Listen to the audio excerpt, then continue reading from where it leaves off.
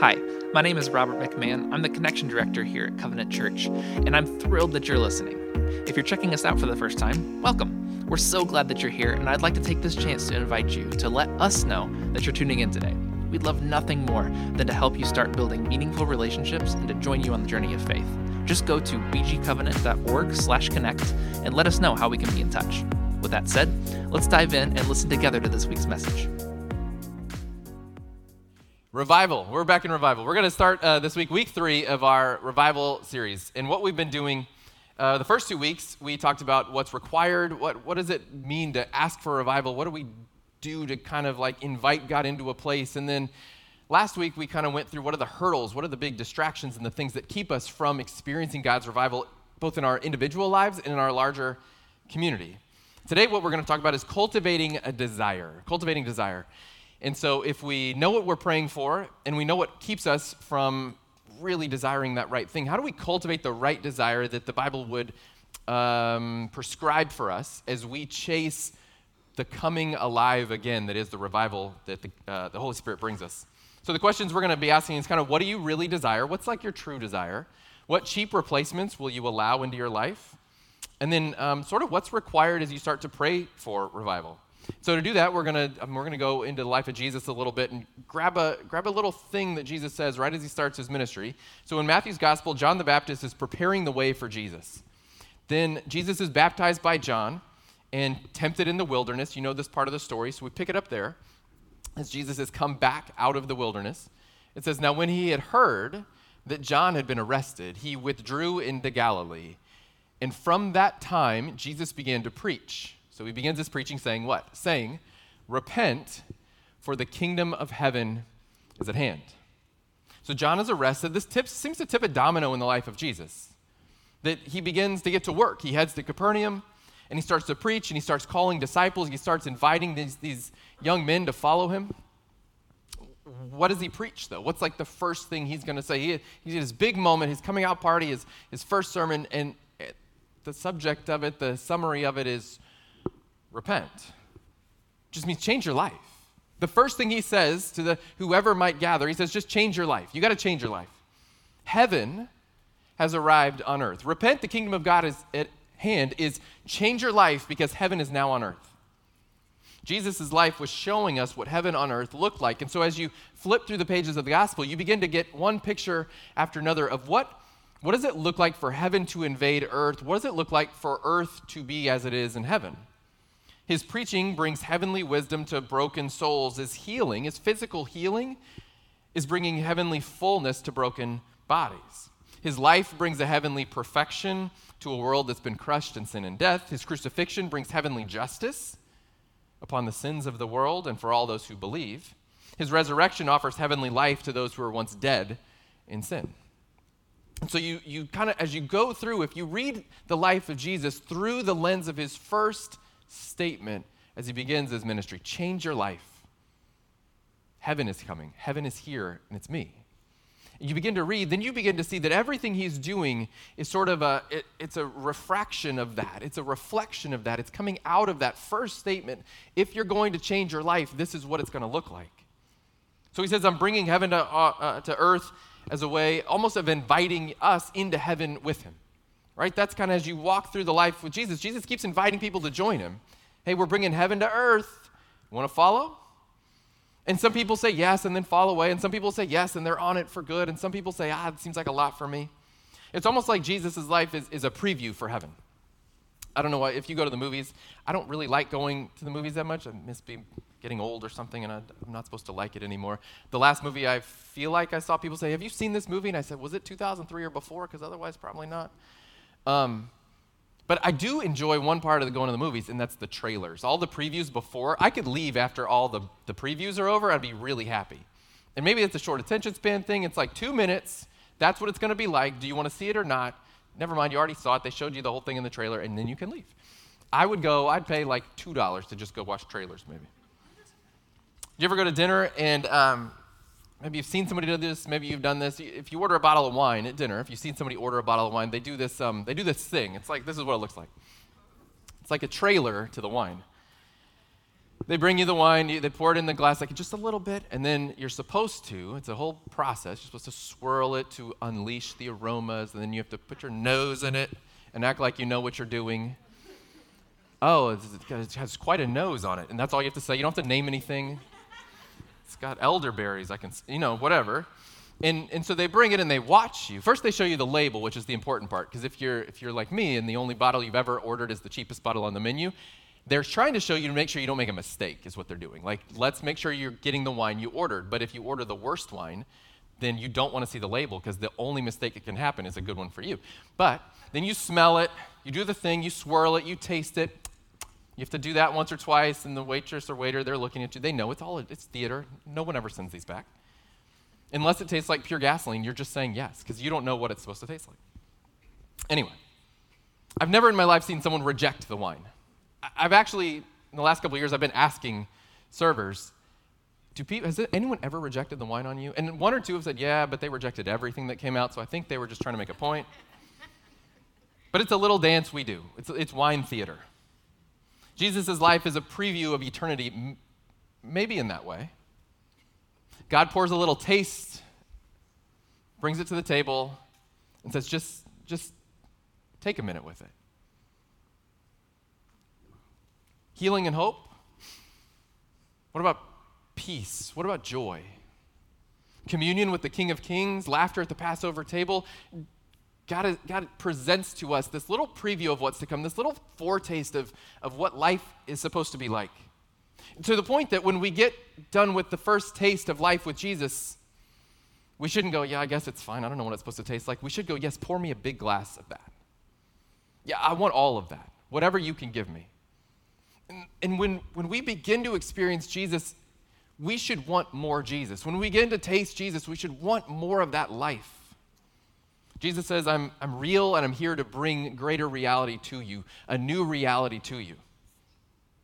And then his life, as we walk through the Gospels, his life is just swirling around, giving us this taste, this picture of what is it like to have earth as it is in heaven. So he chooses disciples, and they quickly get a sense for this, and they sense that maybe change your life, heaven is here, is maybe a call to something radically different. And so pretty quickly, the disciples ask, okay, well, how do we pray? Because you're saying change our life, and we do a lot of things a certain way. So how do we pray? This is a big deal when someone would ask how we pray, because Jews were very ritualistic. They prayed the same things at the same time, during the same seasons and the same festivals. It was very ritualistic. So even the idea that you would ask, how do we pray, is pretty mind-blowing, because this doesn't need updating. It's already in the law. And yet they ask. Jesus then, mind-blowing times 2, says, yeah, let me tell you how to pray. So he responds to their question, how do we pray, in this new kingdom, like this. Our Father in heaven, hallowed be your name. Your kingdom come, your will be done on earth as it is in heaven. Give us this day our daily bread. Forgive us our debts as we've forgiven our debtors. Lead us not into temptation, but deliver us from evil. So just briefly, you can read books on this. We can preach for 10 weeks just on that. But just parse out a little bit what's happening. Jesus says to the disciples, he goes, here's how you pray. He says, ask God to take care of your needs. Ooh, that's a tough one. Sorry, Drew. Supply enough seats is what he said. It's my fault. Parse it out. Take care of our needs so we don't worry about the little stuff, right? That's daily bread. Just take care of my needs for today. We talked last week about lamplight. If you were here, you remember this little, what's a lamp? And a lamp is this tiny thing that you can barely light your next step. Daily bread and lamplight go together. Give me enough bread that it takes care of my need for today, but doesn't satisfy me so I don't come back to you tomorrow. So when we talk, this is not about wealth today. When we talk about the trap of wealth for us, the reason it's harder for a rich man to enter the kingdom of heaven than a camel to pass through the eye of a needle, the reason that Jesus talks like that is because it's easy to become reliant on our wealth instead of relying on God. So give us this day our daily bread is simply a way of saying, keep us reliant on you. Give us enough for today. Keep us tethered, keep us connected, keep us in step. Then he says, help us avoid stumbling in sin. Pray for that, absolutely, because life is hard. Maybe even harder, help us forgive when people sin against us. And the main thrust, though, if we boil it down, is God, may you be great. Hallowed be your name. May you be great. You're great. Let's make you greater. Let's shine a light on you. And then may your kingdom agenda be done on earth just like it is in heaven. May your kingdom agenda be done on earth. Bring heaven to earth. That's how you pray. God, bring heaven to earth. God, create heaven on earth. God, revolutionize and reform this place so this place looks more like heaven. Revive our land, revive us. Bring us back to life with you. How? By bringing heaven, more heaven, more heaven, more heaven. That's how you pray. So what do you pray for? It's not a guilt trip. It's not a trap. What do you pray for? What do you truly desire? Do you pray on earth as it is in heaven? As modern evangelical Protestant Christians, we don't typically pray the Lord's Prayer. It's not a part of we're very spontaneous. We like our spontaneous prayer. I want to pray what I want to pray. I would suggest, and this is not a prescription for everybody, but maybe if you're in here, maybe you need to start praying the Lord's Prayer before you pray your prayer. To center on the things that when we said, Jesus, how do we pray? Jesus said, just like this. And it isn't these words. It's not that. So you go to the church and they say, it's only these words and only this version. No. Pray this prayer. Pray these ideas. Pray this agenda. And then get into the thing that's happening in your life, the healing you need or the problems you're having or the supplication that's required. Then get into that. But maybe that's what you need today. I think whether we prayed specifically the Lord's Prayer or not, I think we all pray towards earth as it is in heaven. We kind of want that in our own way, in our own language. We're all asking for that. The problem is we run into something called the action-intention gap, illustrated here. That's a really good illustration. This is the action-intention gap. Sometimes in psychology, this is called the value-action gap. But basically, this means on the left side, really good intentions. And on the right side, here's what would happen if you followed through with them. And in the middle, it's meh, I don't know, maybe another time. And we don't do the thing we intend to do. Our intentions are A, and our actions are B. And the result is we never get to C because we get stuck. You say you want something. You say you value something. Actions reveal something else entirely. So how do we pray, and then how do we act? These are two different things for many of us. People overwhelmingly say they want to be healthy. Kale has a really high approval rating in surveys. In supermarkets, not as much. People like the idea of eating healthy. We really want to eat better. I want to have kale. I think it could be delicious. How many people have looked up recipes for how to make it taste better? Because it sort of tastes like some sort of leaf that, I was doing the yard and I accidentally got too close to the bushes, and there's this giant, tasteless, slightly bitter, okay. And so you're like, if you just add enough bacon, that's it, right? The people who laugh the loudest are people who have added bacon to kale. We want to eat better. We want kale, but really we just sit down and crush a bag of Oreos, and we're like, that is what I really want. So the intention is healthier. The action says Oreos. We want earth as it is in heaven, but we've seen every Netflix show on earth. We accept, my point, is cheap replacements. We accept cheap replacements. Like if I want great nutrition, let's say that's kale. A cheap replacement for great nutrition is just something that gets rid of my hunger and my desire for glucose, and that's an Oreo. And so that it's not nothing. It will satisfy, I guess, my appetite for the next couple hours, but it's not the same. It's a cheap replacement. We want heavenly transcendence. We're up late at night scrolling looking for the next viral video. We want to see our city changed, promote life with her choice, support women with the nest, care for the poor with Habitat, schools and Keep Watch and LifeWise and BGCA, and okay, we're into it. We're ready. This year we did something called Spring into Service. There's probably 450 people that call Covenant Church their home. We did this thing, Spring into Service. These are all the places we promote. These are all the partners we have. put it out there, we Facebooked it and Instagrammed it and talked about it up here and sent you emails and all the things, and this is not a guilt trip, but it's the action intention gap. Of the 400 plus people that would call Covenant Church their home, 27 signed up to help our partners. And this is a celebration of those 27, because great things are being done to move missions forward, of people sacrificially serving to see needs met. So that's beautiful. And others didn't sign up for that because they got their own things they're doing with their own partners and their own ministries and their own side. You know, we got a community group that's like loving on law enforcement in a way that is really subversive and beautiful.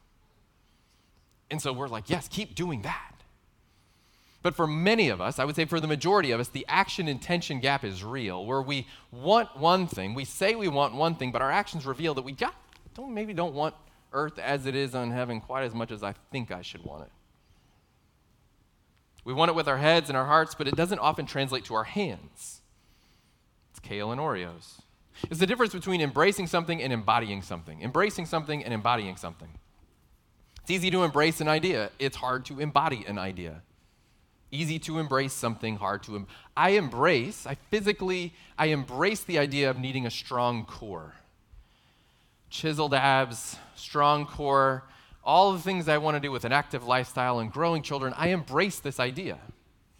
I tell you this because 2 weeks ago, I was dusting a side table about this position, and I felt a profound tweak in my back. Because my core was so weak that this was a lot for me. I felt like I'd been stabbed. I immediately stopped. I didn't sit down for 3 days. Everything was awful. What is happening? I came home. My family said, I'm so sorry. I'm like, sorry that I'm lazy? Is that why you're sorry? Because this is easily avoidable. I don't know why I'm getting hurt dusting, guys. Some of you are like, he's dusting. Impressive. Others of you are thinking, hurting his back dusting. We're going to a different church. I embrace the idea of having a strong core. I clearly have not embodied it because I'm getting hurt dusting. They're different. It's easy to embrace it, but putting the work in is hard. Everybody wants a six-pack, but nobody wants to do the crunches. Everybody wants to go to heaven, but nobody wants to die.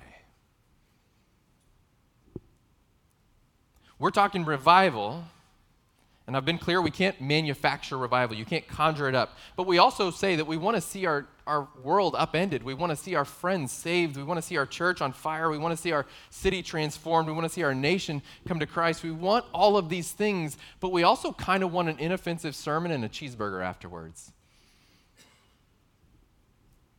And which one are we really after? Revival is asking for more Jesus. So we pray for revival. We pray for more Jesus here and now. What do you truly desire? More Jesus in your life? Because you read the Gospels and Jesus, when people want more Jesus in their life, life sometimes doesn't get easier. It gets better, I guarantee that. But it doesn't always get easier. How do we get the desires that are in our head or our heart, how do we get those into our hands? How do we learn to love the kingdom and actually embody the kingdom values we long for? I can sum it up in one word. This word is vegetables.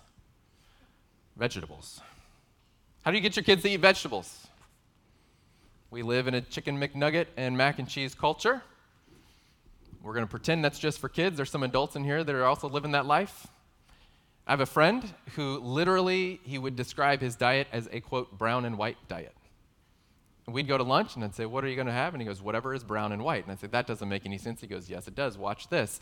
And then they'd be like, what kind of dressing do you want in your salad? He goes, how about sub that for mashed potatoes? And she'd go, oh. And so anything that wasn't brown or white, he just didn't eat because he didn't like vegetables. He wanted meat and carbs. And so he's a brown and white kind of guy. And then he went vegan, which I thought was really interesting. And so we'd go to a restaurant, and did you know French fries are vegan? Okay, depends on the oil, but yeah. And then he would get a vegan bacon cheeseburger, which is like fake bacon, fake meat, fake cheese, but please get rid of all the vegetables. And he was a vegan, did brown and white. Why do we do this? Why do we reject vegetables? Why do children reject vegetables is the question. Did you know that you're born, and this is what I understand, scientists can tell me I'm wrong, you're born with all your taste buds that you're ever going to have. And you're at the height of their sensitivity when you're born. And so vegetables have a bitter flavor profile, and so for a small child, they taste more of that than you and I taste. There's a reason why as you get older, you end up like, why am I putting so much salt in my food? Why is there so much pepper? Because we taste less. Our taste buds are slowly going away and dulling. But as a child, you taste everything. So kids taste the bitterness of vegetables, and they go, not so much for that. They taste the sweetness of fruit, and they go, yes, more of that. Sensitive taste buds, it's a tough sell, so parents begin to punt, and at Costco, you're buying like a barrel of dino nuggets, and you're just going, whatever, it doesn't matter, just get them out of the house. It's fine. So the secret to getting your kids to eat vegetables is out there. It's proven true in my home. We've seen it work. I'm going to let a PhD tell you what it is. That way you'll believe them and not me. In 2016, in a journal called Advances in Nutrition, Susan L. Johnson wrote this: repeated exposure to novel and rejected familiar foods is the most powerful method to improve acceptance. We needed a PhD to tell us that if you just keep forcing vegetables on your kids, eventually they'll have to eat them. What's true, though, and what proves true to everybody who's done this long enough, is eventually people come to prefer them. As you age into them, it's an acquired taste. Vegetables are an acquired taste, and eventually you come to prefer them. And you almost start to long for them. And then you go to a restaurant, and somebody orders the salad, and that's what they actually wanted. They're not on it. They just no, it's delicious. I love the salad. And you go, this is interesting. What's happened? Well, they've acquired the taste for the good things. They've tasted it enough that they go, this is good, and I want more. So how do you develop a taste for the kingdom of heaven? Taste it again. Try it again. Taste it again. Try it again. What if it's hard? It's bittersweet sometimes. It's hard.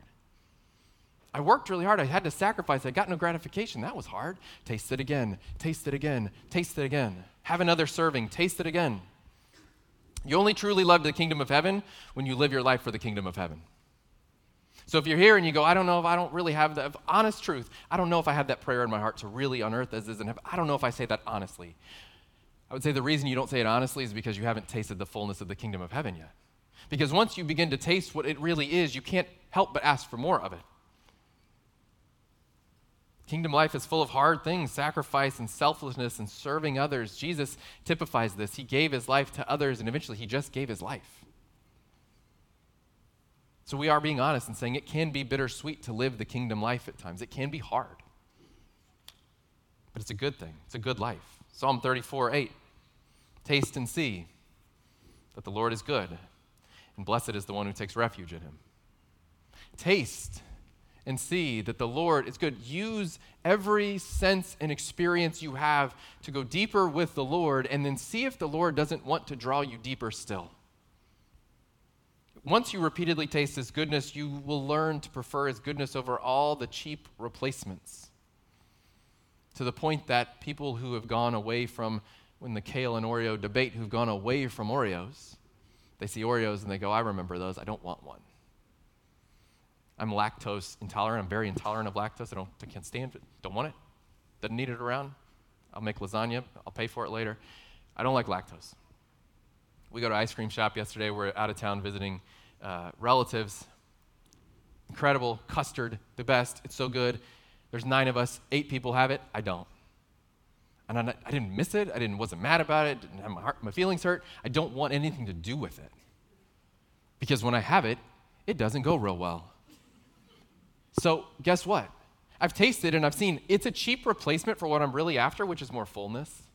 I'm really after more fullness. I'm after joy. I'm after satisfaction. I'm after all the things that ice cream, that frozen milk and sugar bring me. I can find those somewhere else because it turns out that it was a cheap replacement for what God really created me for. I'm not anti-ice cream. It's incredible. It just doesn't work with me. And the further I get from having it, the less I want it. Not only because it doesn't go well for me, but because I recognize that it isn't that important to me. And that's a dumb, silly, little observation. It's a little illustration that isn't the actual point, right? What does he say about ice cream? The point is, as you recognize the cheap replacements in your life for the things you're actually created for, you'll learn to see that they don't actually satisfy at all. And when God's really gracious to you, he'll actually make them hurt. He'll actually make them like something you don't want because it doesn't go well for you. The grace of the humiliation of going through hard seasons of life is sometimes we're supposed to see that the hard season of life is caused because we're in something we shouldn't be in. And God releases you from it and goes, that wasn't good for you, try this instead. That wasn't good for you, try me instead. So what's essential to you? Because that's what you'll pray for. When you realize what's really essential, you begin to pray for that, you long for that, you want that. It was raining this morning, perhaps you noticed. I don't ever pray for rain. I never pray for rain. I don't pray against rain, for rain. I don't really care. I check it to know if I should have an umbrella. That's about as far as I go. Farmers, they pray for rain, or in seasons for rain to please stop. Why?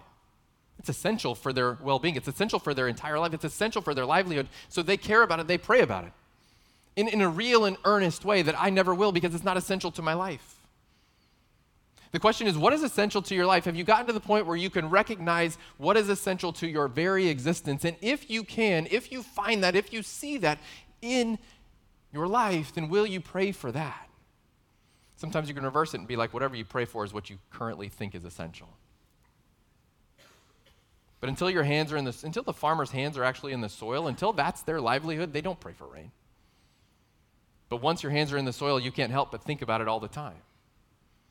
And maybe that's the kingdom analogy I'm trying to draw, is once your hands are in the soil of the kingdom of heaven, once you begin to work and cultivate desire in the kingdom of heaven, once you activate and you're working in the kingdom of heaven, once you see that, you can't help but want more of the essential business of the kingdom of heaven to get done.